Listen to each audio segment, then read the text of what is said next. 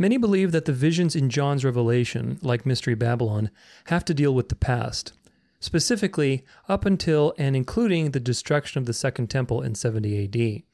Today we're going to examine closely these claims and see what history and scripture really have to say about preterism.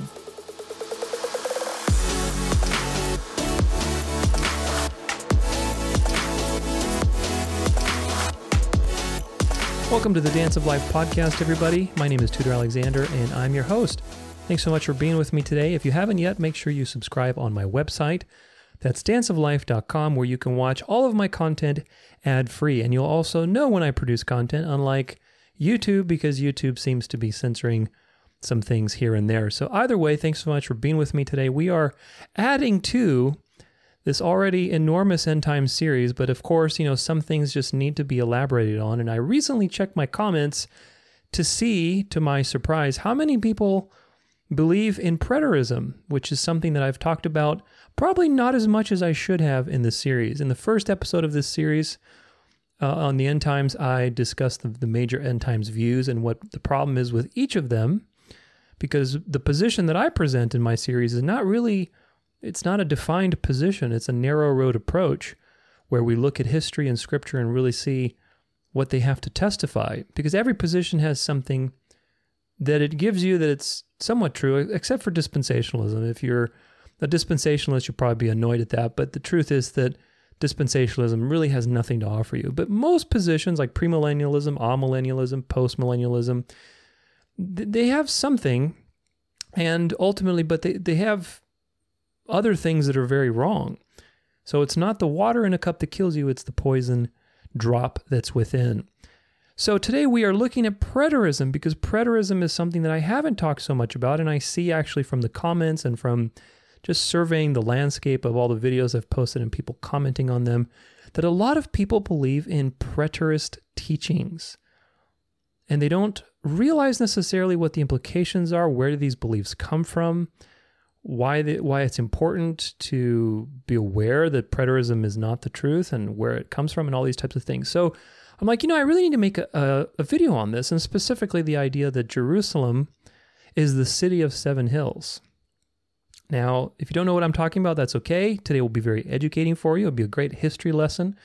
We'll do some great scripture work. We're going to look at a lot of really interesting things. But the idea is that Jerusalem is the city of seven hills spoken of by John when he identifies this woman sitting on a beast named Mystery Babylon. And one of the characteristics of this woman is that she sits on seven hills. And of course, there's many interpretations of this, and I have lots of episodes discussing Mystery Babylon, the woman who sits on seven hills, and why she is who she is. And hopefully today you will see that as well, because my goal with today is that you have beyond a shadow of a doubt proof and evidence as to who John was talking about. And he certainly wasn't talking about Jerusalem, so spoiler alert.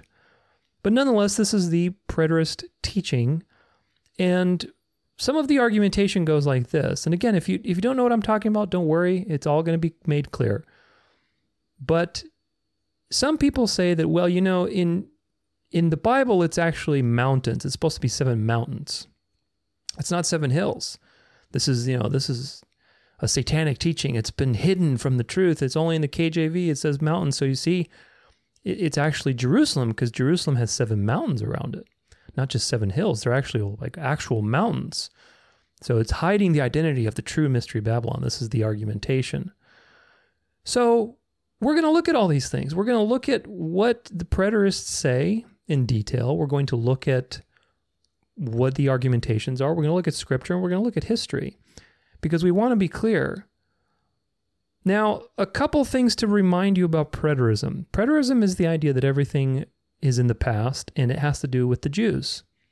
So the Jews are the center of Bible prophecy, of the end times prophecy, but it doesn't really concern us anyway because it's in the past. Everything's already happened. Now, some people are partial preterists, some people are full preterists, some people are even hyper preterists. I've talked about this in the first episode of the series. But today, most people who are post-millennial, meaning they see things getting better, they're usually Christian nationalists, Christian dominionists, NAR type of people, they're preterist in their understanding of the end times, meaning everything happened in the past. We don't have to worry about it. Things are getting better. Of course, you can understand what the great danger with that is, because if the future is a false millennial reign, a false Christ, a false Christian nationalist system, which I've talked about, then these people are walking right into that deception headlong. So you can see what the cost of this belief is. But nonetheless, some people are even hyper-preterist, where they believe that the second coming has already happened, and we're already in the new heavens and the new earth. And of course, there's many problems with that, not the least of which is where's our resurrected body, if that's the case. And so how to get around these things, preterists usually spiritualize everything. I've talked to some people who believe the second coming has already happened. I said, well, where's our resurrection body if that's the case? The church has always believed in a renewed creation, a renewed body. Where is it at? I'm getting older every day, so are you. Look at around the world. The world's getting worse and worse. Oh, well, it's a spiritual thing, and it's like, no, the gospel gives you the strength to endure the tribulations of life, absolutely. But the promise of the gospel, the entire point of the gospel, is to cancel the Genesis curse, is to bring everything full circle back to Eden before the fall. And of course, now there's context and there's a whole history. But nonetheless, the Bible starts with paradise and ends with paradise. And that's for a reason. That's by design. So anybody who's telling you the second coming of Christ has already happened, or people who teach like the Tartaria thing, where there's, if you don't know what that is, don't worry, but it's a whole, rabbit hole or wormhole. I want to say rabbit hole and wormhole. I said rabbit worm.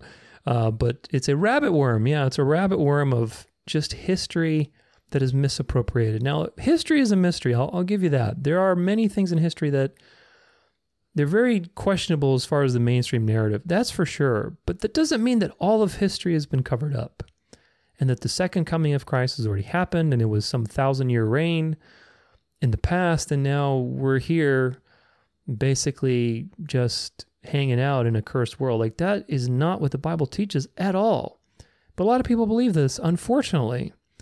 And we unpack these things in the first episode of the series, so if you are new to this idea, then go back to the beginning. Go back to the beginning and watch this from the beginning, because in the first episode I talk about all the end times views and what their problems are, because they each have a major problem.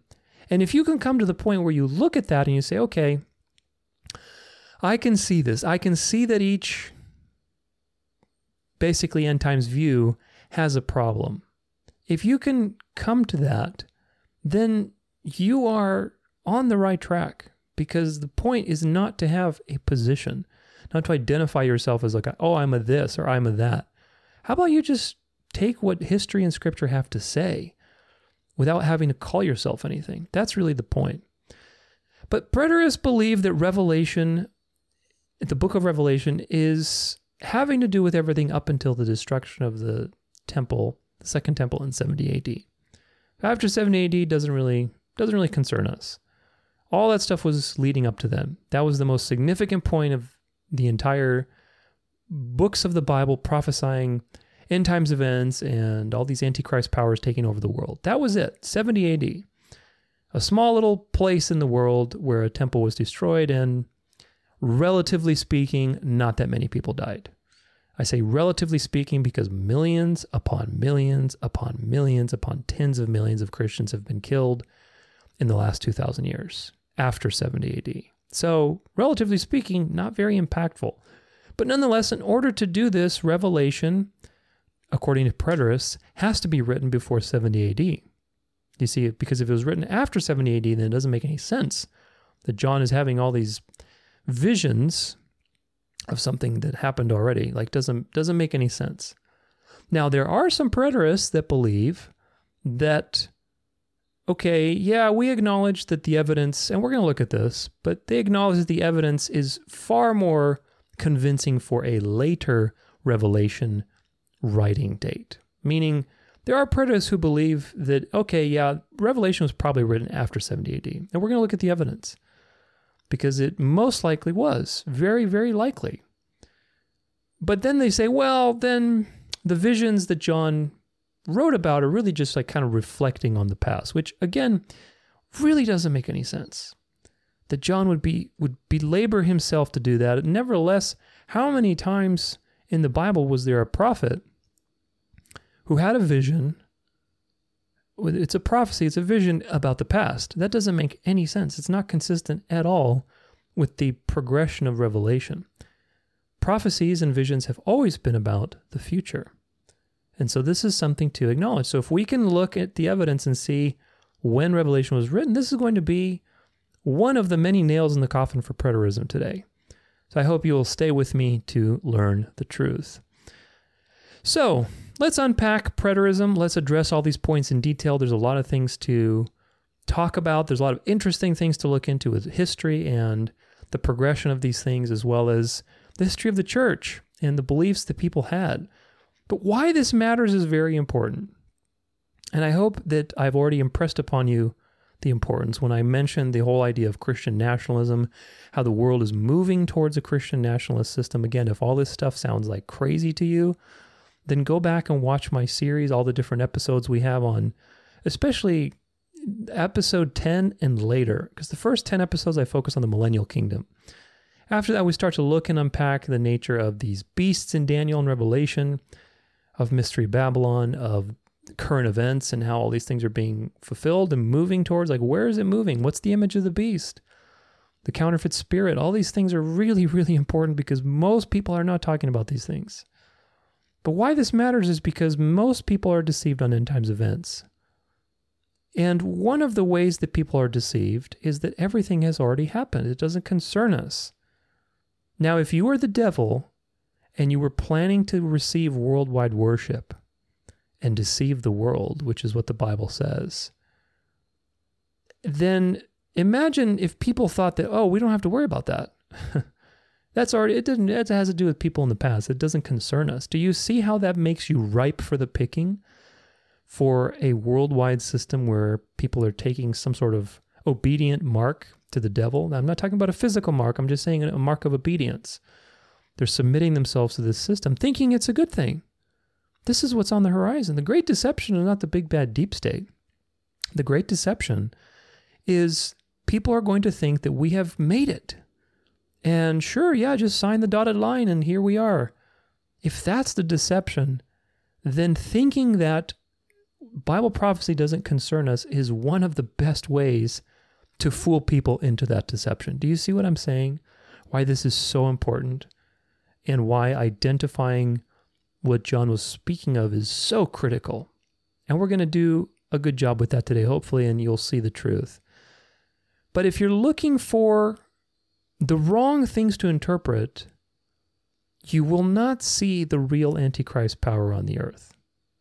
And as you go through this episode with me, you'll learn why preterism was created. It was actually created by the real Antichrist power to hide its identity, along with futurism, where everything is pushed to the future. So God forbid you look in history in the present moment and see what God wants you to see, which is to use the Bible, no matter when you are in history, to use the Bible to see where you are in the plan of salvation, in the plan of the unfolding salvation of the world, really.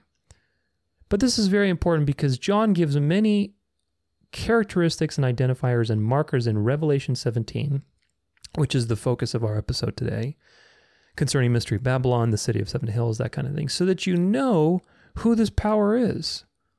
Really, you can't get it wrong, but apparently a lot of people apparently, do get it wrong because they do not understand the impact of their beliefs and they don't read in context. We're going to read in context today. Historical context, cultural context, and scriptural context. A lot of important context. Another important thing to remember, and why this matters, is that John is connected to Daniel, the book of Daniel. I've talked about this lots and lots of times. Daniel and John are two peas in a pod. You cannot read John without reading Daniel in context. Now, why that's important is because there's a lot of details in Daniel that flesh out and underpin what John talks about, like the time periods, 1260 days, which are really years. They're not actual days. And we'll talk about that. We'll look at the evidence for that. But if we look at the context of Daniel, we can see whether preterism is right or wrong about its suppositions. If we don't use Daniel, then it's easy to twist Revelation into all sorts of theories, which people do already. They read things out of context all the time. So I hope you're not going to be one of those people. But the first topic is this. It's whether Revelation was written before or after 70 AD. So we're going to look at a couple articles, look at a couple pieces of evidence that are very important. Now, this first one is from a biblical hermeneutics discussion on a Stack Exchange. And these things I'll cite as usual. You can check them for yourself. But here's some very important arguments for a late AD 96 or approximately writing date for Revelation.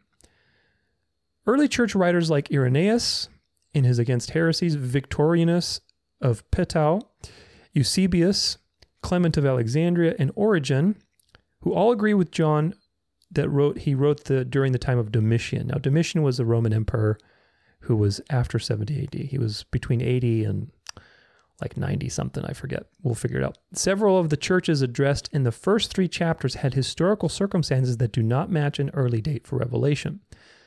Several of the churches addressed had lost their ardor for Christ, and heresies had infected others. Now, if you read, this is about the first chapters of Revelation where there's the letters to the various churches. So this is the context. Churches usually do not lose their ardor or find heresies in their first generation, which is true. So if Revelation was written like in 60 AD, then, I mean, that's not a lot of time for churches to suddenly become apostate or lose their ardor, get some, heresies, all these types of things. You need more time for that, is the point. Number 2, John calls Laodicea rich, but an earthquake almost leveled the city in AD 60. The city took many years to rebuild its wealth. So Laodicea was a very wealthy town, but they had an earthquake that pretty much destroyed them in AD 60. So if Revelation was written before AD 70, there was no time for Laodicea to be a rich city. Doesn't make sense. The Church of Smyrna was not founded until AD 64. So it cannot have endured for a long time, as Revelation 2 verse 8 through 11 seems to imply, if it was only 3 years old. The emperor worship described in chapters 13 through 20 matches best with Domitian. Now, this is a preterist understanding, but still arguing that.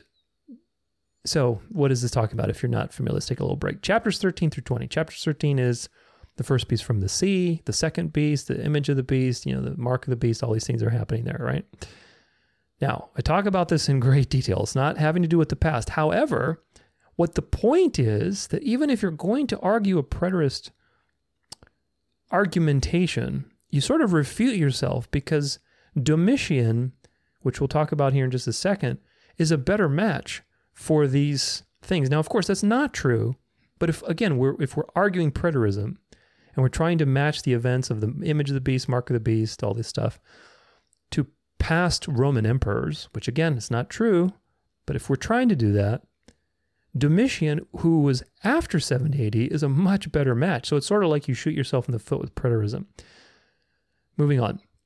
Though some earlier emperors proclaimed themselves gods, Domitian took the title Lord and God, usurping Kyrios as the title of Christ. The use of Babylon as a code word for a city in Revelation points to Rome. We'll look at this more in detail as well. The early daters say Babylon refers to Jerusalem. For Ezra to Baruch and the Sibylline oracles all refer to Rome as Babylon. So these are historical texts. They're not in the Bible, but they're historical texts, and they show that the Jews and Israelites referred to Rome as Babylon using, obviously, code because Babylon wasn't around anymore. Jews and Christians linked the cities together because both powers had sacked the holy city. Very important. The Pauline epistles refer to several heretical groups, but never to the heresies plaguing the churches of Asia Minor, which is the Nicolaitans. Gosh, I can't pronounce that word today. So a lot of evidence about the culture of the time, the historical circumstances, like earthquakes going on, when the churches were established, just doesn't add up to Revelation being written in an earlier date before 70 AD. It just really doesn't. But there's also some other arguments too that we want to look at. And this says arguments against an early date. They see at least partial fulfillment in the destruction of the temple and Jerusalem in AD 70, though proponents of the early date read Revelation 11 which is the two witnesses, literally with its temple measurements. The measurements better match Ezekiel's eschatological temple. Yeah, because this is a spiritual reality. It's not talking about Jerusalem and the temple. The early daters insist that the number 666 refers to taking the Hebrew letters of Caesar, Nero, and adding them up in gematria. Though the arithmetic does indeed come to 666, such a view supposes a knowledge of Hebrew in a thoroughly Gentile audience. Which is true, because again, this is, who would be doing gematria? You have to be very careful with gematria. You really do. Everybody's just all obsessed with gematria today, and look at the numbers on Trump, and look at the numbers on Elon Musk, or the numbers on this, and it's like, dude, gematria is mysticism. It is mysticism, and God does not want you doing divination and mysticism. I look at the significance of 666 in the mark of the beast. I also give you two examples in that episode on how not to interpret Bible prophecy concerning this mark and the number. Very important number, and very important examples of people doing it wrong, so that you can understand what is good hermeneutic and what is not. The number 666 can be, look, go on your cell phone. Let's just go something very silly, but go on your cell phone and type in mom, M-O-M, on your cell phone. What does it come out to? It comes to 666. Does that mean anything? Obviously not. Doesn't mean anything. So numbers, you can make numbers mean anything. It's the context of the number that matters and what it means. And I talk about that in my End Time series. But moving on, with little to no justification in Greek, they tend to read Revelation chapter 1, all the tribes of the earth will mourn him as all the tribes of Israel will mourn him. So again, it's very Jewish focused, but Revelation, the entire book of Revelation, especially chapter 17, which you will soon see, is about worldwide impact. There's a worldwide impact to these things, and you're going to see many markers for that. It's not just the Jews 2,000 years ago. Very, very important. Now, there's another thing I want to show you. This is from, let's see. Is Babylon, Rome, or Jerusalem? And this is just another piece of evidence. This is a great article, but just one tiny piece of evidence that wasn't mentioned in the other one. Epiphanius, which was also a church father, writing much later, I believe he was in the 4th century, like the 300s or 400s. He wrote in his Panarion, noted that it was believed that there was no Christian community in Thyatira until late in the 1st century. Very, very important. So the 1st century, meaning 0 to 100 AD, late in the 1st century is like 80, 90 AD, that kind of, after 70 AD would be late in the 1st century. Thyatira is one of the churches of Revelation, one of the 7 churches that John wrote to. Now, Thyatira, according to Epiphanius, who was another church father, again, all the church fathers are saying, like, look, this was written after 70 AD. But Epiphanius wrote in the Panarion, again, 3rd, 4th century, that there was no Christian community in Thyatira until late in the 1st century. Not halfway through, not early, not mid, but late. So that, again, just adds another piece of evidence to this argument that Revelation was not written before 70 AD. It just wasn't. Now, this next one, it's from an article called Preterism, Examined and Refuted. And you can reference these yourself. Look at the evidence. Don't cling to teachings of men, but look at the evidence. Look at what the evidence has to say. This is Christians alive during AD 70 as well as the church fathers believe the second coming was a future event. Very important, again, cultural, historical evidence. The oldest extra-biblical Christian document known to exist is a document called the Didache, which I've talked about in my End Time series. We looked at this Didache several times. It is a simple collection of early church doctrine. It's not inspired, but it's a historical document from the 2nd century. Very important. Most scholars believe it was written near the close of the 1st century, most likely around 80. So it's Christians who were living around the time after the second temple was destroyed. This is a snapshot of their attitudes and beliefs, which is very important. It was used and cited by many of the church fathers as well as the Christian historian Eusebius. So its early existence is well documented. The full text of the Didache has been lost for centuries. Amazingly, it was rediscovered in Constantinople in 1873. The interesting thing that this document proves is that those who lived through the events of AD 70 regarded the events spoken in Matthew 24 as yet to be fulfilled prophecy. So people who lived in the time period of the Jewish temple being destroyed and afterward interpreted the Bible that these things had yet to be happening. They're a future situation. Now, for them, of course, that's going to be future. That doesn't mean for us certain things are still future, which is a very important distinction. This early church document mentions the Antichrist, the Great Tribulation, and the Second Coming as events that were yet to come. So the Didache is a good piece of evidence from the very believers who lived through the events surrounding AD 70 that the preterist view is incorrect. In addition to the Didache, early church fathers like Papias, Clement of Rome, Ignatius, Polycarp, Justin the Martyr wrote of a future second coming. So everybody who's a hyper-preterist or thinks the second coming has already happened, you're not in alignment with centuries and centuries of Christian belief. Preterism was not believed by anybody up until, you'll find out soon enough why, the Counter-Reformation, when the Jesuits created preterism. But I digress. Let's move to the next one. A strong case can be made that the book of Revelation was written approximately in AD 95. So late 1st century.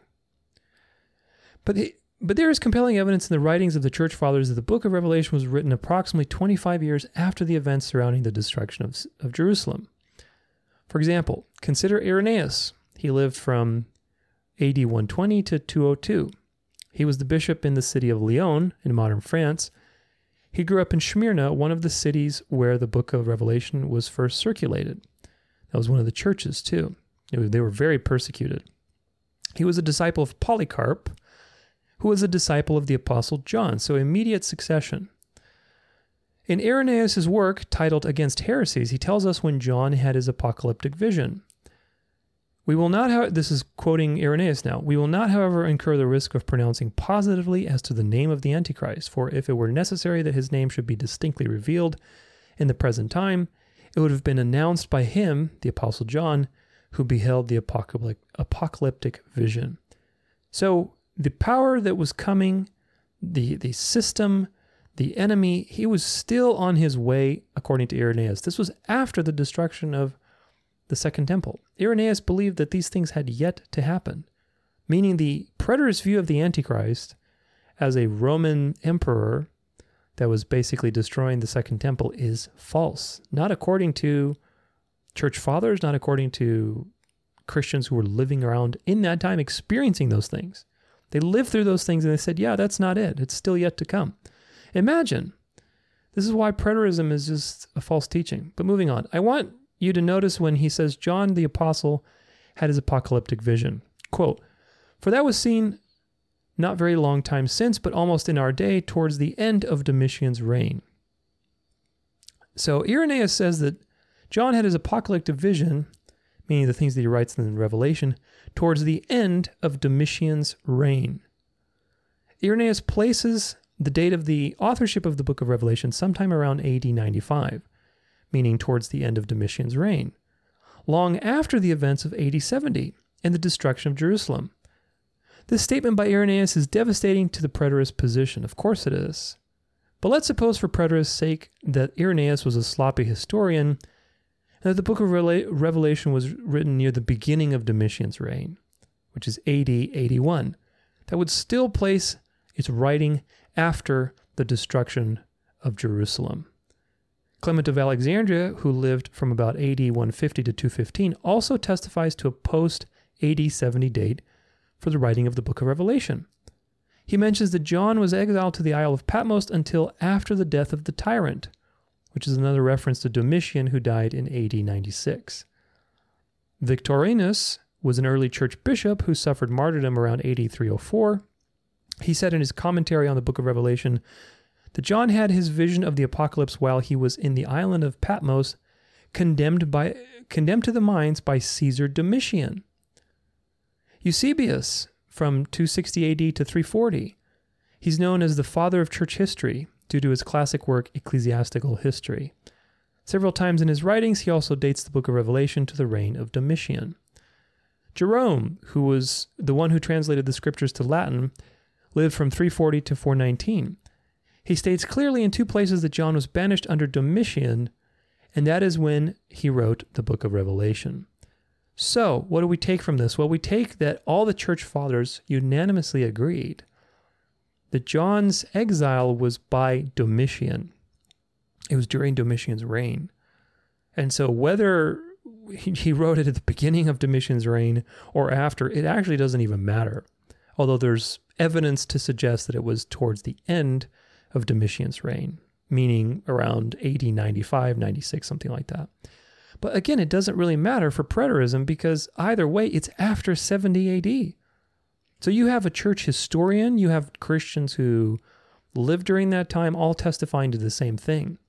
Christians who lived around the first century believed that all these things were yet to be in the future, even though they lived to see the Roman emperors do what they did to the Jews, to the Jewish temple. But why? Because they realized that Bible prophecy has nothing to do with the Jews after the New Testament. Bible prophecy concerns those who are in Christ, the church, the people of God, who has always been the Israel of faith, not the Jews. They recognized that the Jews got what was coming to them because they rejected the Messiah. It was Bible prophecy, and everything that the prophets were prophesying about was not leading up to just the destruction of the Second Temple. But there's another piece of evidence that's really interesting too, which is this coin. Okay, here it is. It was actually one of the old tabs that I had, but I closed it on accident. This coin is a Roman coin from Domitian's rule, basically. And I'll read you a little bit about it. It's very interesting. You can see the little boy here with 7 stars and so on. But essentially, Emperor Domitian had the coin struck, then minted to commemorate the death of his son, whom he had deified by calling himself Divine Caesar. Additionally, Emperor Domitian took the title Dominus et Deus, meaning Lord and God. By the way, the Pope had this title too, so that's another can of worms. But for this, that is Domitian's son, to be likewise deified, it made Domitian's son the son of the Lord and God. So Domitian, again, who is the emperor that was ruling during John's revelation, had this coin minted of his dead son with 7 stars in his hands, basically, which is very interesting. Now, what is the significance of this? Well, of course, there are many parallels with 7 stars in the Son of God in Revelation, like Revelation 1:16, Revelation 2, verse 1, chapter 2, verse 18. And the commentary is this: it seems pretty clear that at the very least chapters 1 and 2 of the Apocalypse were written after this coin was struck as a response to the emperor, it is to his claim for deity, basically, and as to the apotheosis of his deceased son. It would seem the author wanted to make the point that it was neither the Emperor Domitian or his son who is the Lord God, but rather God the Father and Jesus of Nazareth who ought to bear these titles. So what is the relationship here? Well, this coin, which is very much reminiscent, or I should say it's paralleled to the verses in question in Revelation about the 7 stars, the Son of God, and all these types of things that John saw.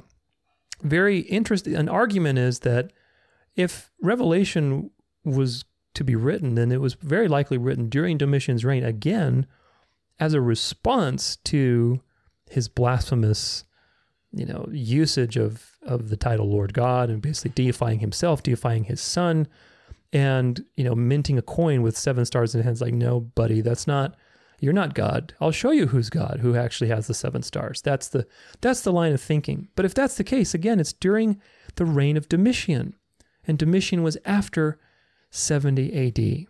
So what is the conclusion of all of these pieces of evidence? And of course, these are just scratching the surface.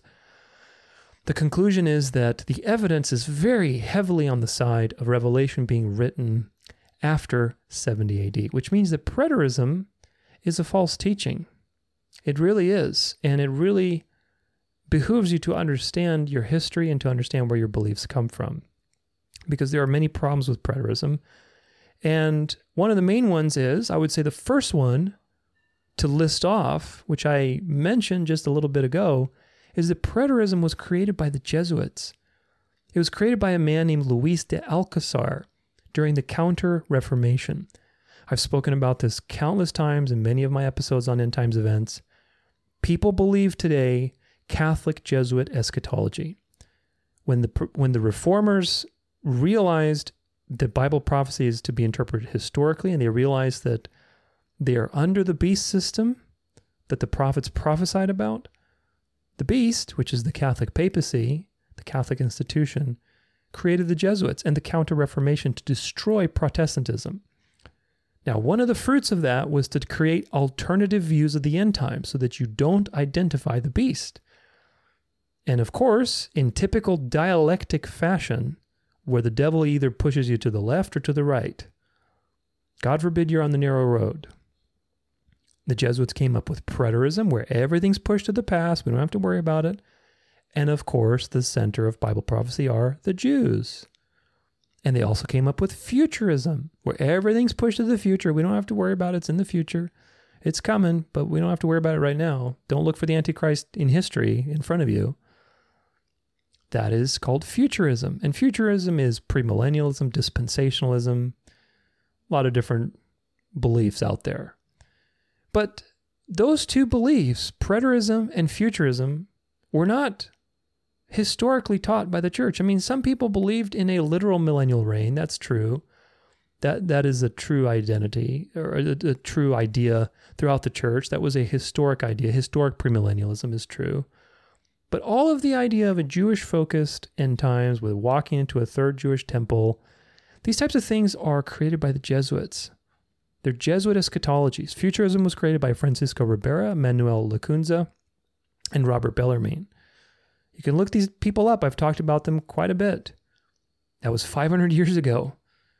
And Preterism was created by Luis de Alcazar. So in this way, choose your, take the red pill or blue pill, whichever one. Just don't look straight ahead, right? It's dialectic stuff. And you have to realize that these are dialectics designed to obfuscate the identity of the beast. So that right away is another piece of evidence why you should question preterist teachings, because they were created by the Jesuits. Preterism was for sure, at least with Futurism, you can say that some part of Futurism was part of the early church. Like some people believe in a future millennial reign of Christ. That was taught for sure.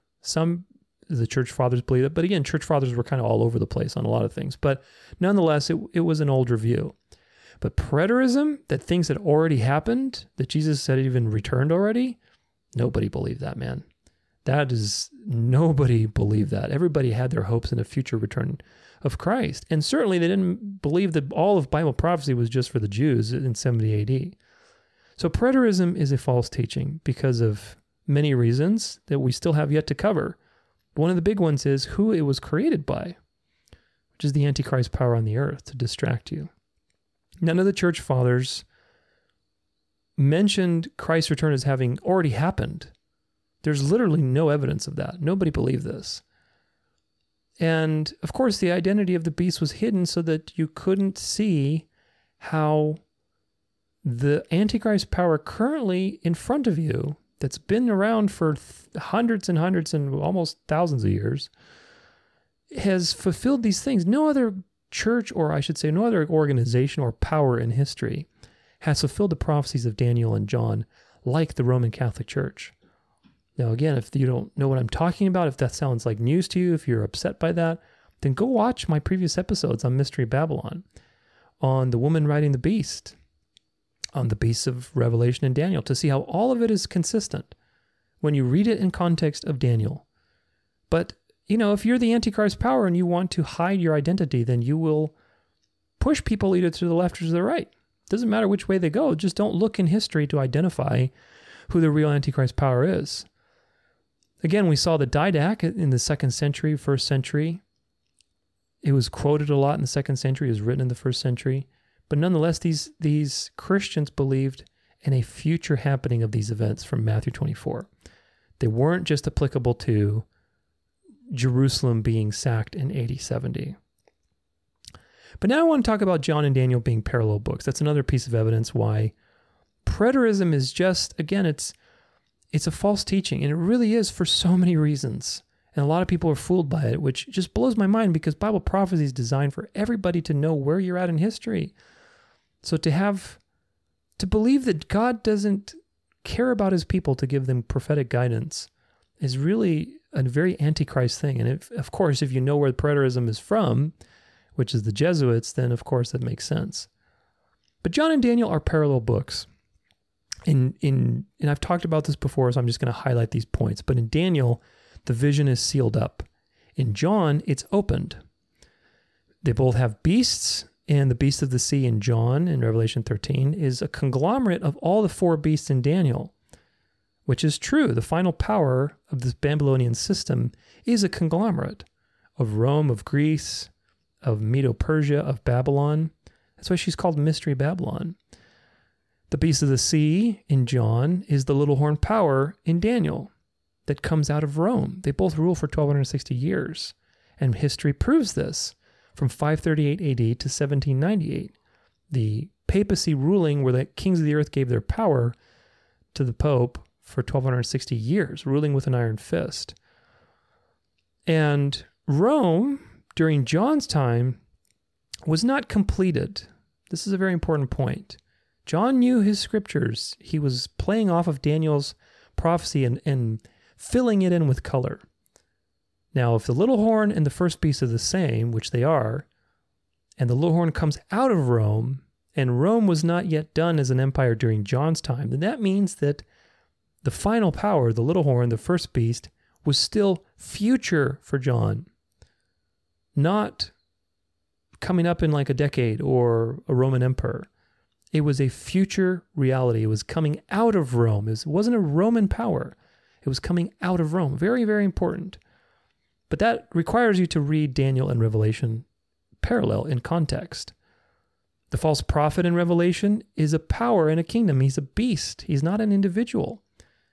Again, if you are the beast system, then one of the things you'll do is you're going to invert the truth. So where the Bible says beasts are kingdoms and powers, you're going to turn them into individuals. This is why Preterism looks for emperors as the beast. But Nero didn't have a false prophet. Nero, first off, again, beasts are powers and kingdoms. Just like in Daniel, they're parallel books. Beasts are not individuals. And the false prophet who looks like a lamb but speaks like a dragon, did Nero have a false prophet who was a Christian, who looked like Christian, but he was legislating by satanic means and making satanic laws and doing all these things? No, because first off, beasts aren't individuals. Beasts are kingdoms and powers. And I talk about who the real false prophet is. It's the United States that looks like a lamb, meaning looks Christian. We're a Christian nation, but speaks like a dragon. We have a statue of Lucifer in Ellis Island, bringing light to the world. What light? The light of the false Christian system that's on the horizon. The Christian nationalist system that's going to retake the world. The world, people don't realize that the majority of the last 2,000 years, the majority has been a Christian nationalist system. Do you think that that's going away? No, it's coming back. So when you think that everything's happened already and the things are just going to get better, like post-millennialists do, you're walking right into that trap. So I hope you won't be fooled, and I hope you'll take to heart what I'm speaking to you today, because these things are very important. But again, Revelation has worldwide impact. The mark of the beast, the image of the beast, the confederation of kings giving their power to Mystery Babylon for a particular time. These things are worldly impacting things, not just local to Jerusalem. The 1260 days are actually 1260 years, because we talked about this, the book of Daniel. The prophecy of the 70 weeks is interpreted historically, and we can prove that with archaeology. The 70 weeks are actually 70 weeks of years, 490 years. So, what that means is that all of Daniel's time prophecies are years, they're not days. Because the 70 weeks is part of the 2300-day prophecy in Daniel 8. So all of the time periods are chunks within that prophecy, and they're years, not days. And of course, the 1260 is mirrored in John. And as a result, that means you're looking for years, not periods of days. But again, if you're the Antichrist, if you're the Antichrist power, and you don't want people identifying you by looking at history, then what do you do? Well, oh, they're actual literal days. They're just 3.5 years. So yeah, it happened in the past sometime. Or it's going to happen in the future for 3.5 years. Do you see how this works? The tactics of the devil to invert what God says, and then you're looking at totally different things. When you look at history, 1,260 years, you look for historical time periods. You look for kingdoms and powers. You look for principalities. If you look for spiritual changes, cultural changes, you look for the big things, man. But if you invert that to 3.5 years, you look for physical, fleshly things. Oh, it was this guy. It was this Roman emperor at some point in time. It's easy to appropriate things if you have wrong assumptions. This is the main point for today, probably. If your assumptions are wrong, the rest, don't put your ladder on the wrong wall, only to realize as you climb that you've propped it up against the wrong wall because your assumptions are incorrect. But the 1260 days are actually 1260 years. And that means the revelation is dealing with long periods of time, not short ones. Drastically different view of Bible prophecy. So, conclusion is that preterism is a false teaching. It really is. It's created by the beast to hide its identity.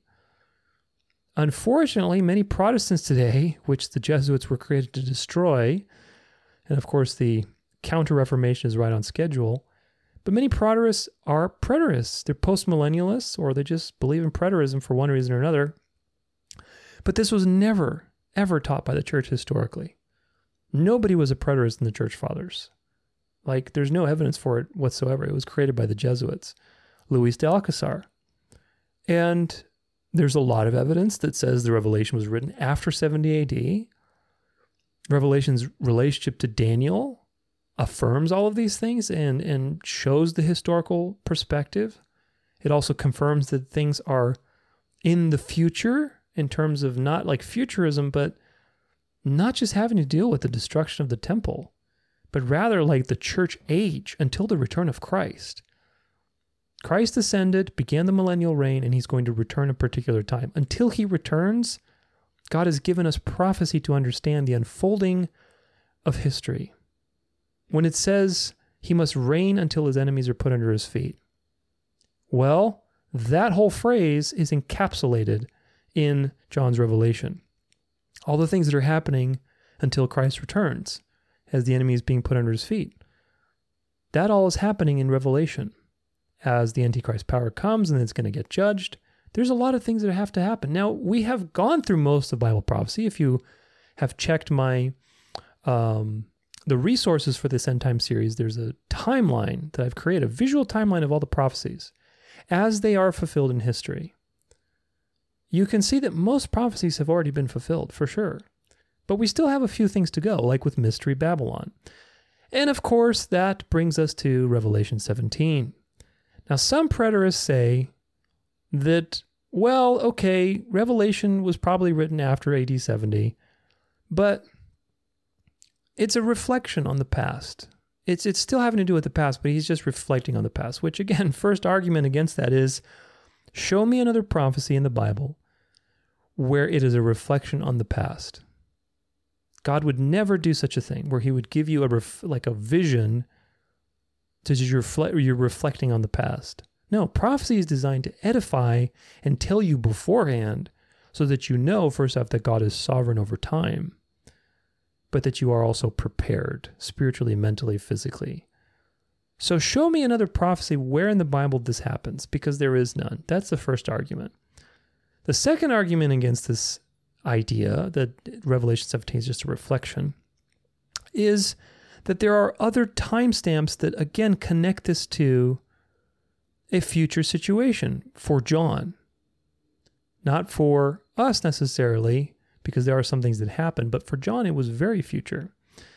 And one of those things has to do with the bottomless pit. And I've talked about this again in my End Time series particularly the Two Witnesses episode. So go check that out. But in Revelation 17, verse 8, it says this: the beast, meaning the beast that the woman is riding, you saw was and is not and is about to rise from the bottomless pit. This is a very important time marker. He's about to rise from the bottomless pit in this vision and go to destruction. And the dwellers on the earth whose names have not been written in the book of life from the foundation of the world will marvel to see the beast, because it was and is not and is to come. So there's some important qualities of this beast, which, if it's similar to the first beast, which basically was, then it suffered a mortal wound, and then it comes back into full power, which is this Christian nationalist system where the kings of the earth will give their power. Now, there are many angles of this. The first beast is the little horn. Then there's the image of the beast, which describes this Christian nationalist system being constructed by the false prophet, which is the United States, through many false signs and wonders. And then the final iteration of this is Mystery Babylon. It's the woman, the apostate church, writing this governmental system, this beast system. But I talk about all of that anyway. The point here is this: he's about to rise from the bottomless pit. Now, in Revelation 11, which is the two witnesses, let's read this, 7 through 10. And when they have finished their testimony, the beast that rises from the bottomless pit will make war on them and conquer them and kill them. Very important. And their dead bodies will lie in the street of the great city that symbolically is called Sodom and Egypt. We'll come back to this later, so keep it on the back burner, where their Lord was crucified, because they say, oh, see, it's proof it's Jerusalem. We'll come back to this. For 3.5 days, some from the peoples and tribes and languages and nations will gaze at their dead bodies and refuse to let them be placed in a tomb. And those who dwell on the earth will rejoice over them and make merry and exchange presents, because these two prophets made a torment to those who dwell on the earth. So this is talking about the two witnesses. Now, again, I've talked about this in the episode on the two witnesses, so make sure you check that out. This is fulfilled through the French Revolution. The two witnesses are the Word of God, testifying to the truth. Now, what happened in the French Revolution? They burned Bibles. They banned the Bible for 3.5 years. The French Revolution was an atheist takeover. It brought in secularism and eventually communism. Secret societies were behind the French Revolution. The Jesuits were behind French Revolution. So there's a lot to talk about with the French Revolution. But the point is that, what's the time marker? Well, it tells you in Revelation 7, and when they have finished their testimony, the beast that rises from the bottomless pit will make war on them and conquer them and kill them.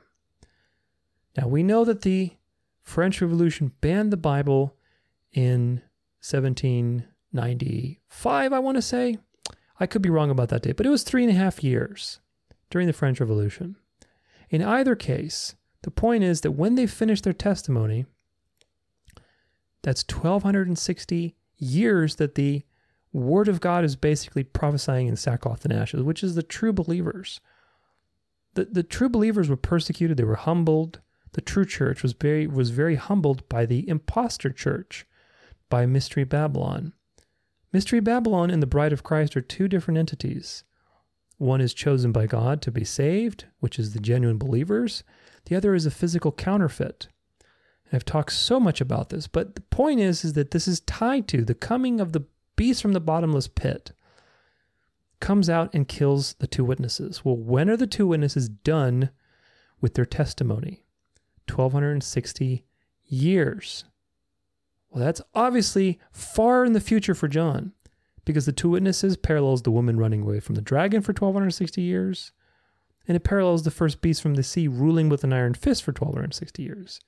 John is telling you of a situation, which is the 1,260 years of papal supremacy, where you have basically this church-state union that is demanding worship to a god king, which is the Pope, and persecuting anybody who refuses to do so. It translated the Bible to Latin. Nobody could read the Word of God. True believers were basically humbled. The Word of God was in sackcloth and ashes. It was a very dark time for the Word of God. And that culminates with the French Revolution, where the Bible was basically burned and banned, and atheism was basically proclaimed as the new thing. So that's why the two witnesses were killed and were left for 3.5 days, prophetic days, which is years. And people basically rejoiced because they didn't have to have the burden of the law of God on their hearts. All these things are fulfilled in history. But again, when did this happen? 1798. Now, I've talked about how in 1798, the French Revolution brought about the dialectic between left and right, liberalism and conservatism. pushed even farther apart, it would be atheism and Christian nationalism. And these two dialectics have gone back and forth throughout the last 150 years, 200 years. And especially now, we are coming to a head where the deep, dark, deep state, whatever bad deep state, the black hats, are being exposed by the white hats, where people are demanding a return to religion, to Christian nationalism. I cover Christian nationalism in all my news updates every week. Not all the time, but I've covered a lot of Christian nationalism. And in my End Time series, there's so much about it. It's coming back into the forefront. And it will start in the U.S. The U.S.'s role is the false prophet to convince the world that this is a good thing. And it's already happening. If you think I'm crazy when I say these things, then go watch those episodes. Go watch The Image of the Beast and The Counterfeit Spirit. I promise you will learn something that probably not too many people are talking about. But nonetheless, the beast that comes from the bottomless pit kills the two witnesses. When does that happen?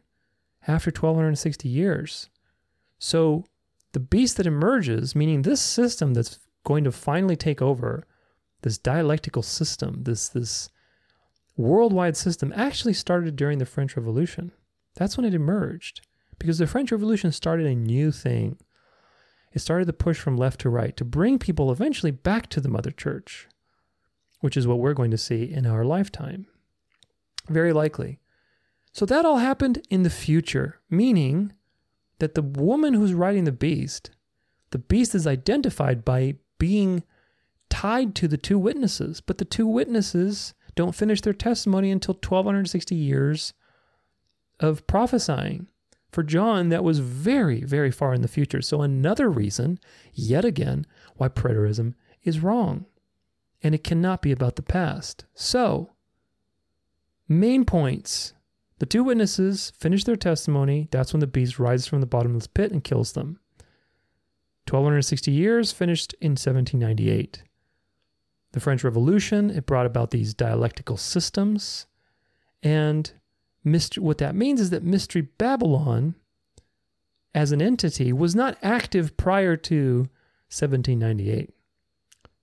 Mystery Babylon is the final iteration that John sees of this Antichrist system.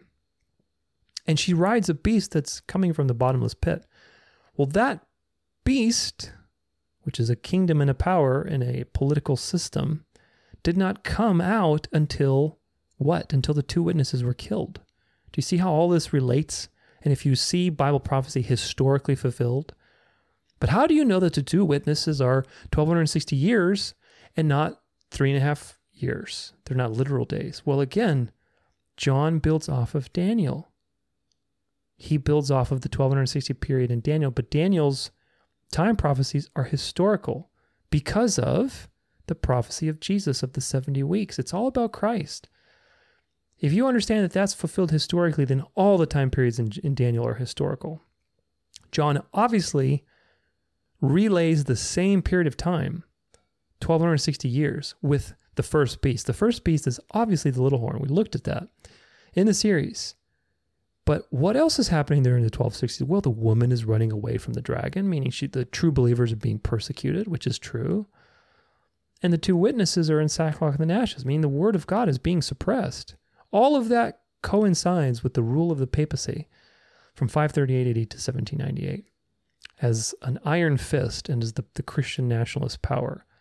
So do you see how all of this ties link by link by link by link? And if you don't use context, you're going to miss all these links and create all sorts of theories. But Mystery Babylon cannot be Jerusalem for all of these reasons. And now let's look at the identity of the woman who sits on 7 hills, or I should say the city, because this is really the issue. Is Jerusalem the city of 7 hills? And of course it's not, but I intend to prove that to you with history and with scripture, because a lot of people believe this. But the argument, again, goes something like this. Well, it's actually, hills was supposed to be mountains, and this is a conspiracy, and all these, versions of the Bible. Only the King James tell the truth because it's mountains, and Jerusalem has mountains. Hills and mountains are two different things, so there you go. Well, let's look at a few things. First, we want to look at the preterist understanding of the Whore of Babylon, or the City of Seven Hills. And this is the preterist understanding on Wikipedia. It's Jerusalem. Biblical scholars such as Alan James Beagley, such and such and such, lots of people point out that although Rome was the prevailing pagan power in the first century when the book of Revelation was written, the symbolism of the Whore of Babylon refers not to an invading infidel or foreign power. It refers to an apostate false queen, a former bride who has been unfaithful and who, even though she has been divorced and cast out because of unfaithfulness, continues to falsely claim to be the queen of the spiritual realm. This symbolism did not fit the case of Rome at the time. Proponents of this view suggest that the seven mountains in Revelation 17, verse 9, are the seven hills on which Jerusalem stands, and the fall of Babylon in Revelation 18 is the fall and destruction of Jerusalem in AD 70. So this is the preterist view of basically the idea that Jerusalem is the city of seven hills. Now, I want to introduce you to this list of cities claimed to be built on seven hills. Let's see. Well, in Africa, you've got like 5. The Americas, you've got probably, 30. Asia has, probably another 10 or 12. Europe has another, let's say, 40. Oceania has a few. And some other ones, Seven Hills in Australia. So you have probably over 100 cities, give or take, in the world that could be called the City of Seven Hills. Or I should say, you could think of them as a city of seven hills or a city that sits on seven hills. So how do you know? The question is, how do you know? If that's the case, how do you know which one is the right city of seven hills? Well, the answer, as always, is the word of the day, which is context. What does context tell you? What does historical context tell you? Scriptural context? Cultural context? What does all that context tell you? So let's look at the context, because one of those pieces of evidence is this idea of Rome as a goddess. In ancient Rome, this is Roma, personification. In ancient Rome, Roman religion, Roma was a female deity who personified the city of Rome and more broadly the Roman state. She was created and promoted to represent and propagate certain of Rome's ideas about itself and to justify its rule. She was portrayed on coins, sculptures, and architectural designs, and in official games and festivals. Images of Rome had elements in common with other goddesses, such as Rome's Minerva, her Greek equivalent Athena, and various manifestations of the Greek Tyche, who protected Greek city-states. Among these, Roma stands dominant over piled weapons that represent her conquests and promising protection to the obedient. This is a very interesting little statement.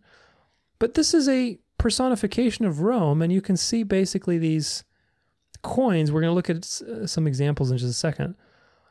An image of Dea Roma on Sestertius of Emperor Vespasian, this is a coin that Vespasian minted, shows her reclining on Rome's seven hills with various accoutrements. In this interpretation, the readers of the book of Revelation, familiar with the iconography of Rome's coins, would understand who was being referred to. Very interesting bit of history. Now, if you look up the personification of Rome, you see these Roman coins. This is a graphic of it. You can see here's Rome. She's dressed in kind of more masculine garb, but it's a woman. And she's sitting on seven hills. 1, 2, 3, 4, 5, 6, 7. It's the woman who sits on seven hills, Roma. So this is a historical thing that happened. Now, why is that important? Well, it's important because the idea that Rome would never have come into the minds of people as Babylon, or that the woman who's sitting on seven hills would have no historical precedent, even in John's time. That's a false idea, which is actually proven by this coin. This is minted by Vespasian, which is in the 1st century. 1st and 2nd century, I believe. I could be wrong about that, but it was early on. But the point is that this coin shows proof very early on of the Roman idea of itself. That the Rome was not just the city of seven hills, which it's called. We'll look at this in just a second. But that Rome was a female deity that was called Roma, and she sat on 7 hills.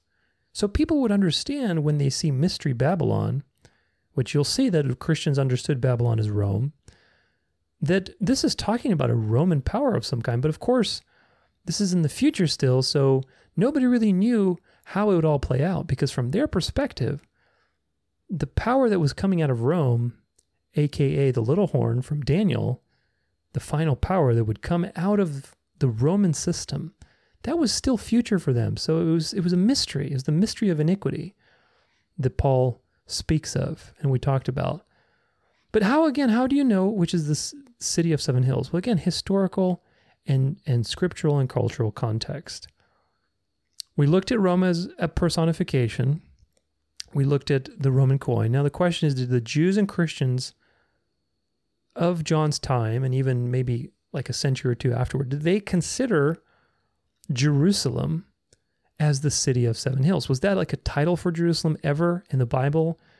Was the culture in Israel or in the Gentiles, the Greeks, did they ever consider Jerusalem the city of 7 hills or 7 mountains? The answer is no. But you know who was considered the city of 7 hills? Rome. Rome was considered and called the city of 7 hills. And the question is this now, did the Christians of John's time and nearby consider or call Rome Babylon? We know Rome is the city of 7 hills. It was founded on 7 hills. Its title was the city of 7 hills. That was like a moniker for Rome. But did Christians, early Christians, consider Rome Babylon? Was that something that was discussed? And the answer is yes, it was.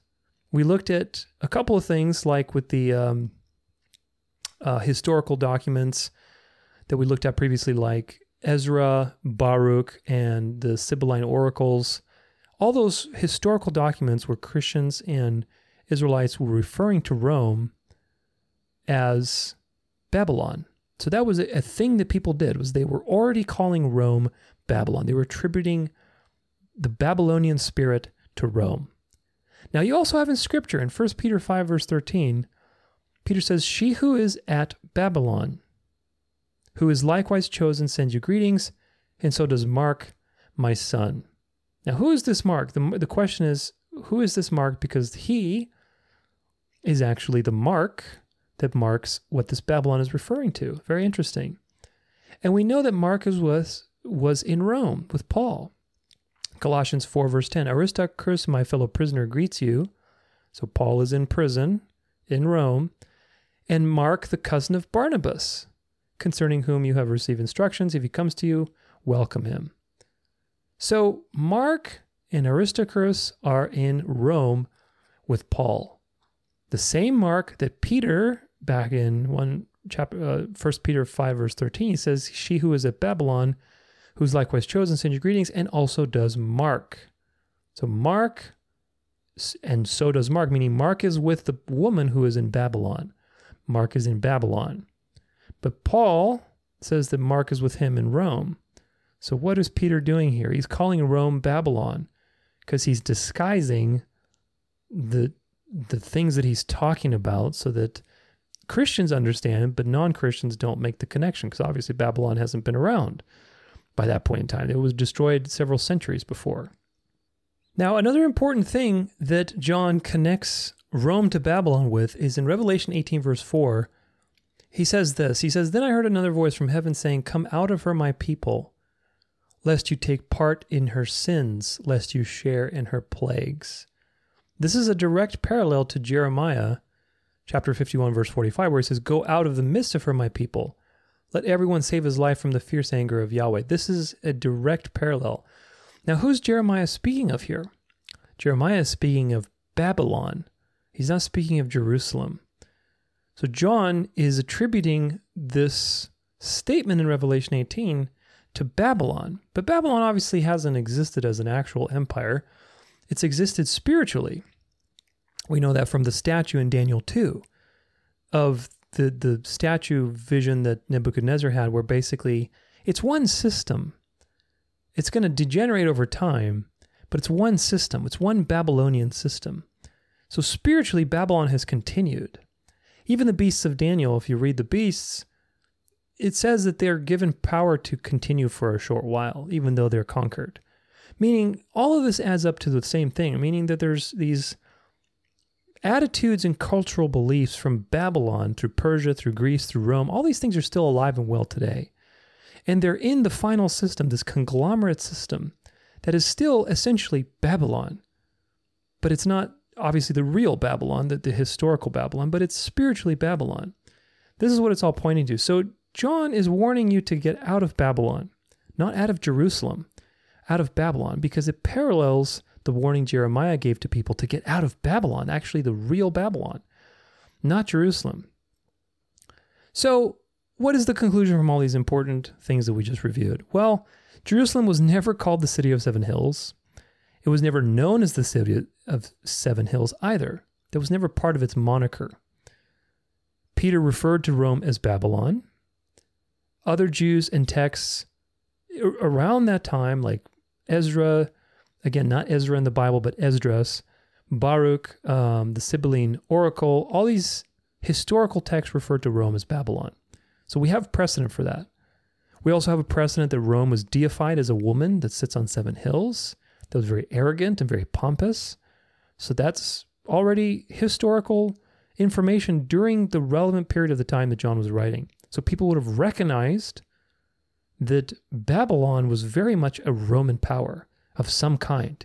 Maybe not one that they would understand fully, but it was a Roman power nonetheless. And we just talked about the Daniel 2 statue, where you have this Babylonian system continuing through time until what? Until the return of Christ.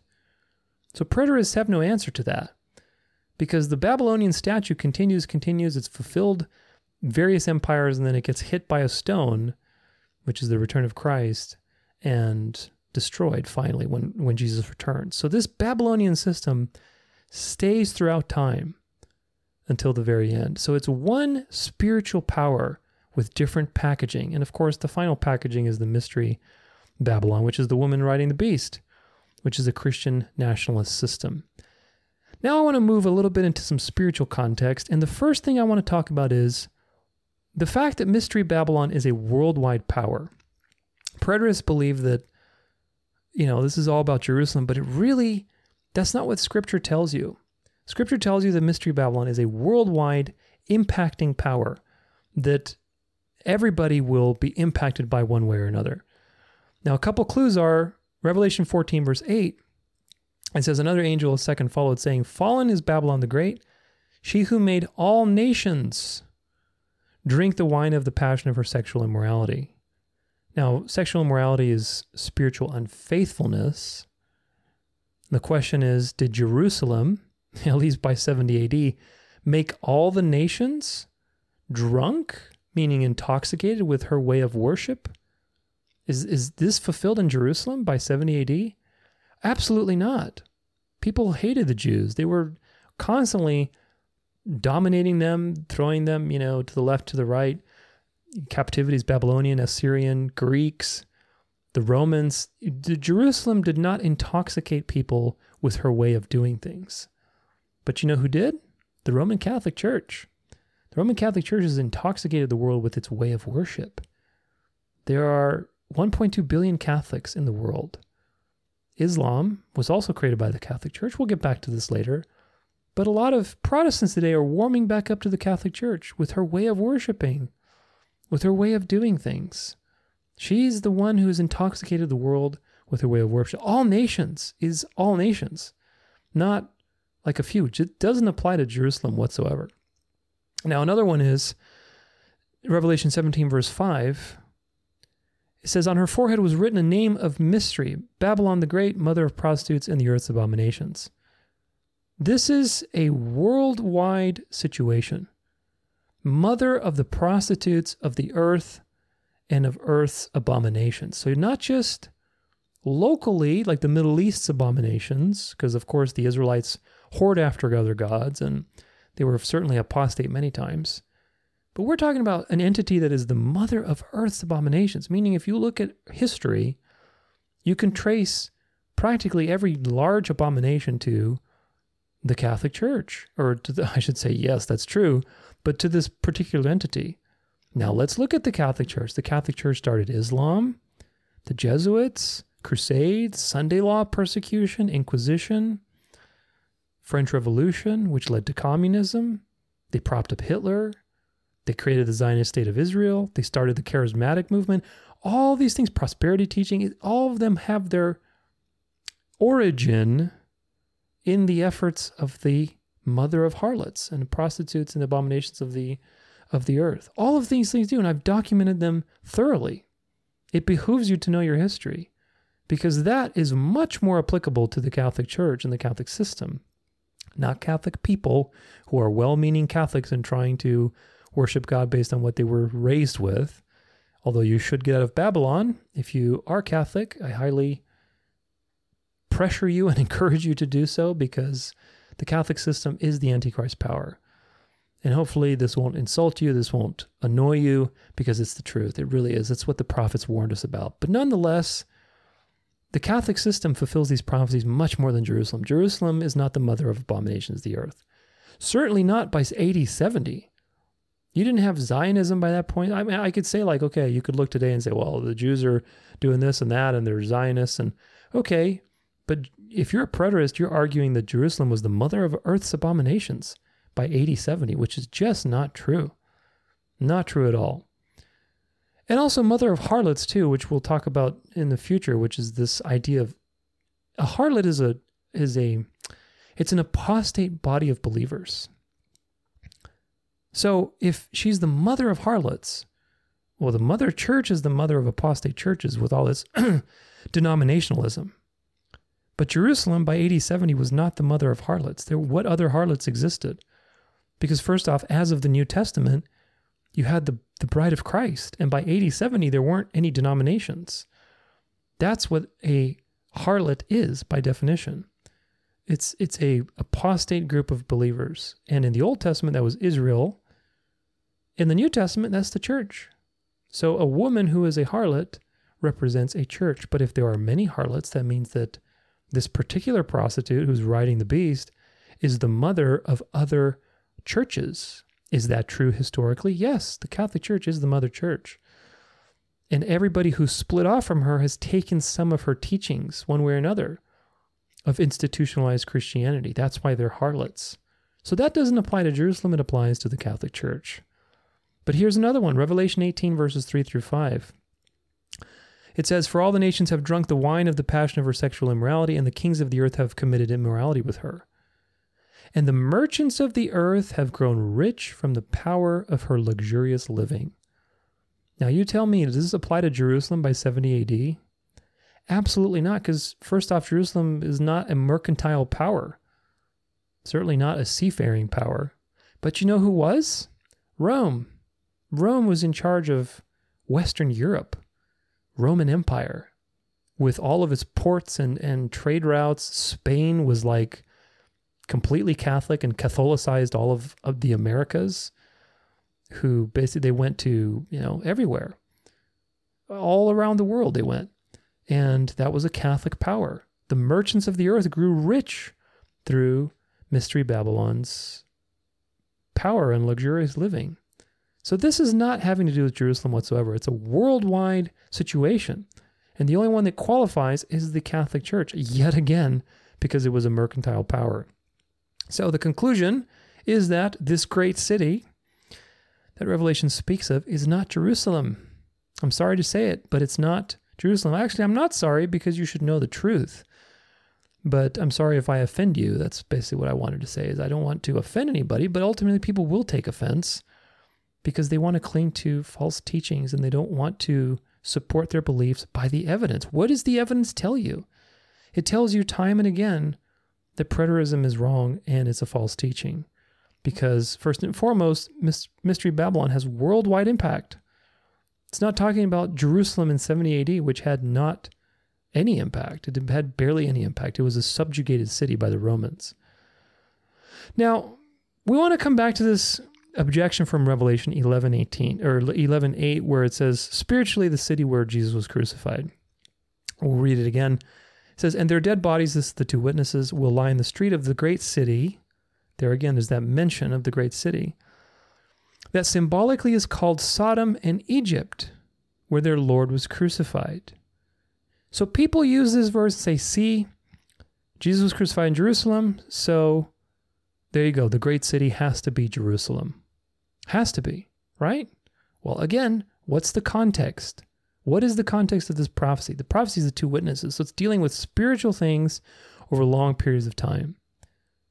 And we have to take it in context. If it's literal, then okay, it's Jerusalem. But again, does that make sense with everything else? The answer is no. Because there's two problems here. Again, the first one is that there's many problems actually, but the first problem is the two witnesses, they take 1,260 years to finish their testimony.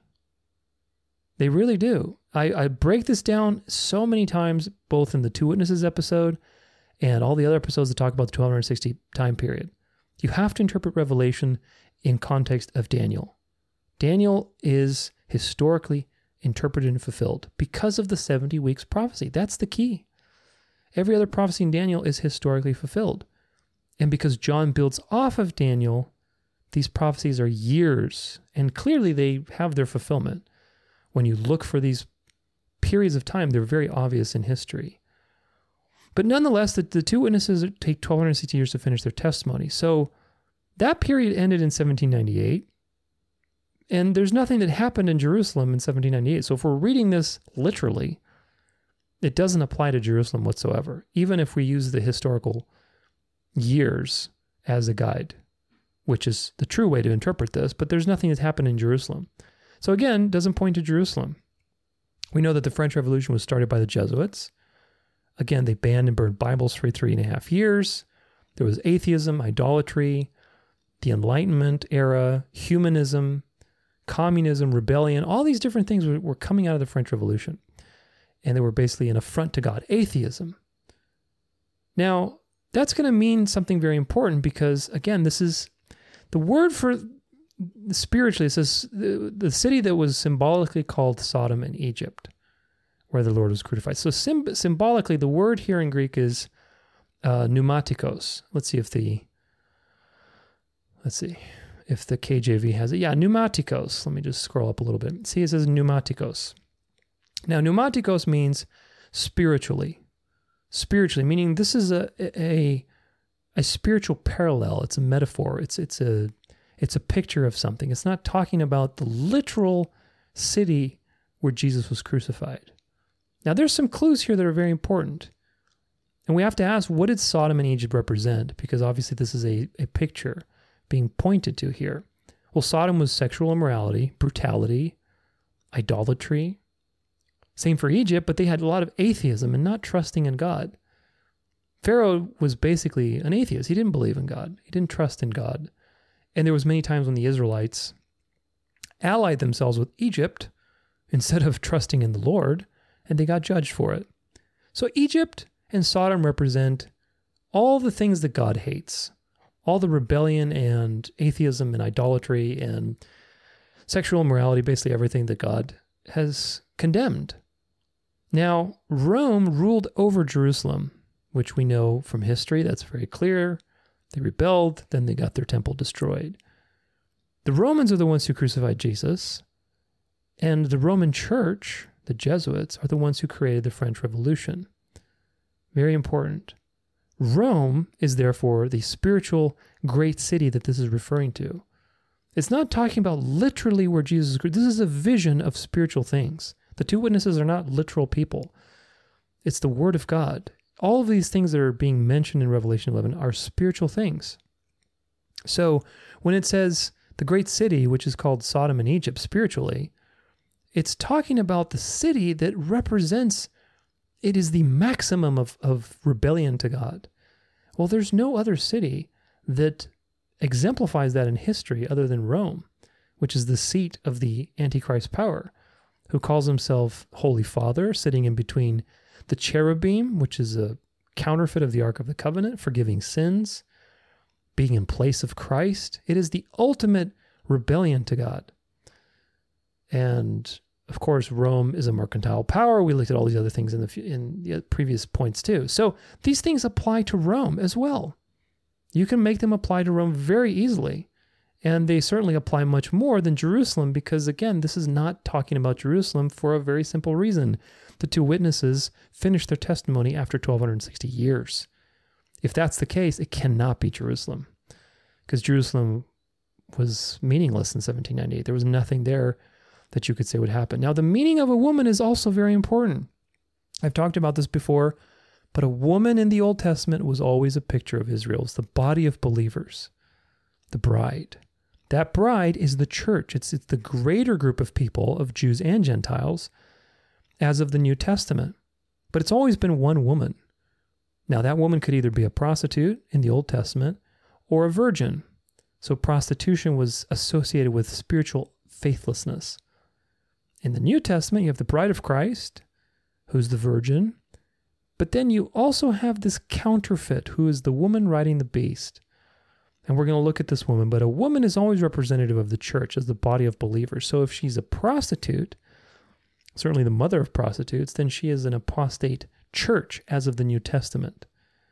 This is how you interpret things. You use the New Testament to interpret Old Testament imagery, not the other way around. Not Old Testament to interpret the New Testament, which is what dispensationalists do, preterists do. Pretty much everybody who is very deceived on these things will always flip it around and use the Old Testament instead of the New as the guide.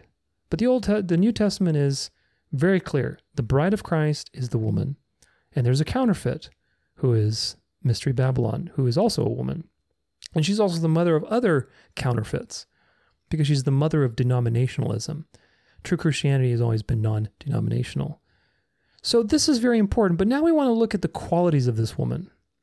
What is this woman like? Does it apply to Jerusalem? Because again, the body of believers represents everybody who believes, not just the city. The vision of a woman who is a prostitute, it doesn't apply to Jerusalem. It applies to a body of believers that is not genuine. It's a counterfeit body. This is very important. It's a much broader scope. But we can look at the qualities of this woman and see, does it apply to Jerusalem or does it apply to the Roman Catholic Church like we've seen over and over and over? In Revelation 17 verse 4, it says, "The woman was arrayed in purple and scarlet and adorned with gold and jewels and pearls, holding in her hand a golden cup full of abominations and impurities of her sexual immorality." So she's very decadent, very wealthy. She's encouraging others to basically enjoy her spiritual fruits of unfaithfulness and rebellion, doing faith her own way, doing spiritual practice her own way, not the way God has commanded. Now, preterists will use Jeremiah 4, verse 30 through 31. They'll say, "And you, O desolate one," speaking about Jerusalem, "what do you mean that you dress in scarlet, that you adorn yourself with ornaments of gold, that you enlarge your eyes with paint? In vain you beautify yourself, your lovers despise you, they seek your life." So this is now talking about, well, it's actually talking about Israel, really, but it is applicable to Jerusalem. And so they'll use this verse and say, see, this is talking about, the Revelation is talking about Jerusalem. Well, not so fast. This is going back again to the Old Testament to interpret the New rather than using the New Testament to interpret the New Testament. In the New Testament, the church is the bride of Christ. So a woman who is a prostitute is an apostate church. It's not Jerusalem. It's not Israel. It is the church, which is the Israel of God. But in the Old Testament, if we look at Jeremiah, this is a picture of apostate Israel, really. Now, Israel had many cities, right? But still, it was pretty small. The Catholic system today has over 1 billion people worldwide. So which one of these is more applicable? I would say that the latter, meaning the Catholic Church, because it has so many more people. And of course, the Catholic Church dresses in red and purple with their bishops and cardinals. It's the most opulent organization in history. It has seduced many into her false way of doing religion, denominationalism, through peace with the Pope going and basically trying to make a worldwide religion. All these things apply to the Catholic Church, the Roman Catholic Church, not to Jerusalem. Jerusalem was a nobody compared to the Catholic Church in terms of history and seducing people into her way of doing things spiritually. No worldwide impact whatsoever. Now, another one is Revelation 5, the next verse, which is, again, mother of prostitutes and earth's abominations. So again, you have to look and see, did Jerusalem create earth's abominations by 70 AD? And the answer is no. I've documented all of these things, like the Roman Catholic Church creating Islam and the Charismatic movement and the Zionist State of Israel and the faith healing movement and so many things. Hollywood was Jesuit owned and created because the Jesuits owned all the theaters in Europe. And one of their strategies for basically getting people back into the mother church, because the Reformation was a real problem, was to use the movie theaters. Of course, they didn't have movies until later, but the theaters, basically, to create stories and shape culture. All these things are historical, folks, and people do not realize their history, that the mother of earth's abominations, there's no other organization that qualifies other than the Roman Catholic Church. Now, in the next verse after that, she's drunk with the blood of the saints. This is Revelation 17, verse 6. And I saw the woman drunk with the blood of the saints and the blood of the martyrs of Jesus. When I saw her, I marveled greatly. Now, let's put this into historical perspective. Again, who killed more saints, Jerusalem or the Roman Catholic Church? If you said the Roman Catholic Church, you're right.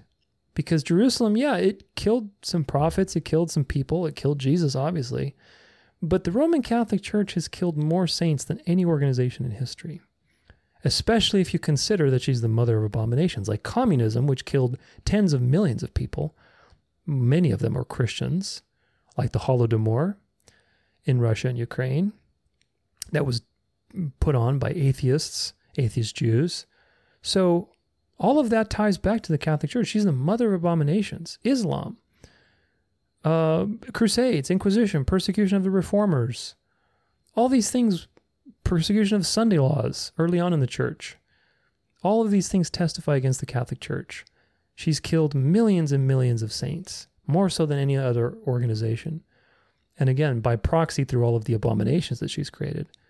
Absolutely. There's no other organization in history that qualifies. But preterists will use Matthew 23, verse 35, and say, where Jesus says, so that on you may come all the righteous blood shed on earth, from the blood of righteous Abel to the blood of Zechariah to the son of Berechiah, whom you murdered between the sanctuary and the altar. And actually the verse before that says, therefore I send you prophets and wise men and scribes, some of whom you will kill and crucify, and some you will flog in your synagogues and persecute from town to town, so that on you may come all the righteous blood shed on the earth. Now, if you read this literally, it actually doesn't apply to anybody, because nobody has killed every single righteous person on earth. So it's not meant to be read literally. It's taken out of context. The passage here where Jesus is saying, I'm sending you prophets. What was the plan of the gospel? The plan of the gospel was for the Jews to reject Jesus. In order to do that, they also had to reject the prophets that prophesied of Jesus. Does that make sense? So that was by design, that the Jews would reject Jesus and get judged. That was all predestined, predetermined, so that the gospel could go out to the world. Now, the Jews who would be elect, which is what Paul writes in Romans 11, would get jealous of this, seeing this gospel going out to the nations, and they'll come along too eventually. But nonetheless, the plan was for the Jews to be basically the ones who rejected the Messiah, so that there would be a precedent to give it to the rest of the world. And of course, the Jews had to be judged for that. So that's what this is talking about. It's not talking about Jerusalem being the place where all the righteous people on earth have been slain, which is not true. It doesn't apply actually even to Rome if that's the case, because Rome is not the only one that's killed all. But Rome is the one who's drunk with blood of the saints, much more so than Jerusalem, if you know your history. Now, Revelation 17:18, one last one, says that she's the great city that reigns over the kings of the earth. And the woman you saw is the great city that has dominion over the kings of the earth. Now, you tell me, was Jerusalem in AD 70 a city that had dominion over the kings of the earth? Or was it the other way around? In fact, it was quite the other way around. The Romans controlled Jerusalem. They destroyed Jerusalem in AD 70. Jerusalem was a nothing for the Roman Empire. It did not bow. The Roman emperors and kings did not bow down to Jerusalem. Certainly not in AD 70 and certainly not today either. But you know what city does control the kings of the earth? If you guess the Vatican, you're right. The Vatican, which has been around since 1929, controls the kings of the earth. The kings of the earth bow down to the Vatican. It is part of the unholy triad of Washington, D.C., the Vatican, and City of London, where the banking is done. Because this is the unholy triad of the world we live in. But the Vatican is the city that spiritually and politically controls all the kings of the earth, from the unseen shadows of secret societies and manipulations and all sorts of other things. So it definitely doesn't apply to Jerusalem that Mystery Babylon is the great city that the kings of the earth bow down to. And certainly to say that the kings of the earth will give their power to this woman, which is what Revelation prophesies, also doesn't fit with Jerusalem. Because, again, that never happened. The kings of the earth never gave their power to Jerusalem. This is a future prophecy of the Christian nationalist system coming back into power with, of course, the Pope as the God King being the head. The preterists will use Revelation 18, 7 through 8, and compare it with Lamentations. So let's see this. And she glorified herself, lived in luxury. So give her a measure of torment and mourning, since her heart says, I sit as a queen. I am no widow, and mourning I shall never see. That's what Mystery Babylon says. And they say, look, Lamentations 1 verse 1, it says, how lonely sits the city that was full of people. How like a widow she has become, she who was great among the nations. She who was a princess among the provinces has become a slave. So this is a judgment on Jerusalem. And of course, they're using the Old Testament to interpret the New. Do you see the pattern? This has nothing to do with what Revelation 18 says of the great city, Babylon, who says, I sit and I am no widow. Yeah, a lot of prideful cities have said that. But how do you know which city this is talking about? Well, again, the great city that reigns over the kings of the earth. Doesn't apply to Jerusalem whatsoever. Jerusalem never reigned over the kings of the earth. And certainly the kings of the earth will never give their power to Jerusalem. They'll give it to the Pope, to Rome, because Rome has ruled over the world for the last 2,000 years practically. So the qualities of Mystery Babylon, wrapping it up now, the qualities of Mystery Babylon do not match whatsoever Jerusalem. They really don't. Anybody who tells you this is just using the Old Testament to interpret the New, rather than using the New Testament to interpret the New Testament. And history as well, which is very important. There's no power in history that fulfills these things like the Catholic Church. There really isn't. And I go into great detail in all my End Time series episodes, especially the Counterfeit Spirit, the Image of the Beast, Mystery Babylon. Go check those out and edify yourself so that you're not fooled by what's coming. Because if you're preterist and you believe these things, that Jerusalem is the city of 7 hills, and we don't have to worry about the Antichrist power, then you are walking right into the greatest deception ever perpetrated on mankind that's coming. Now, in Proverbs 25 verse 2, it says, it is the glory of God to conceal a thing, but the glory of kings to search it out. So I hope that this has motivated you to realize that you have to sniff these things out. You have to do detective work. You have to build a case. God has decreed that the devil would twist his word and lead people astray. This is all part of God's plan to test the elect. And so confirm your election and do your due diligence. Learn the truth. Don't be so easily fooled by teachings of men. Don't commit to an idea unless you have evidence upon evidence and counter evidence, and you've examined the counterclaims and realize that they're not true. That's when you should commit to something. But don't commit to things easily, because God has hidden certain things so that we can find them out. Because it is the glory of God to conceal a thing, and it is the glory of kings, spiritually, to search them out. And of course, we are ruling with Christ as of the New Testament if we're born again. So that has some definite application to today, because I do believe that the deception that's coming on the earth will deceive a lot of people. And that's by design, to test the elect from the non-elect. Because Satan has his elect too, in some sense. He's going to have a counterfeit of election. through the mark of the beast. And those who think that everything has happened, we don't have to worry about, the Antichrist power, that, Christian nationalism is a good thing. They will be the first to take the mark and obey this new system when it does arrive. So I hope you're not one of them. Don't settle easily on any belief, but always build a case. Bible prophecy is also very important, not meant for just a small handful of Jews in the Old Testament. It's not meant for a small handful of people at the end of time. God created prophecy for everybody, no matter what time period you were born in, that you could open the Bible, look in His Word, and have a sense of where you are. This is so fundamentally important.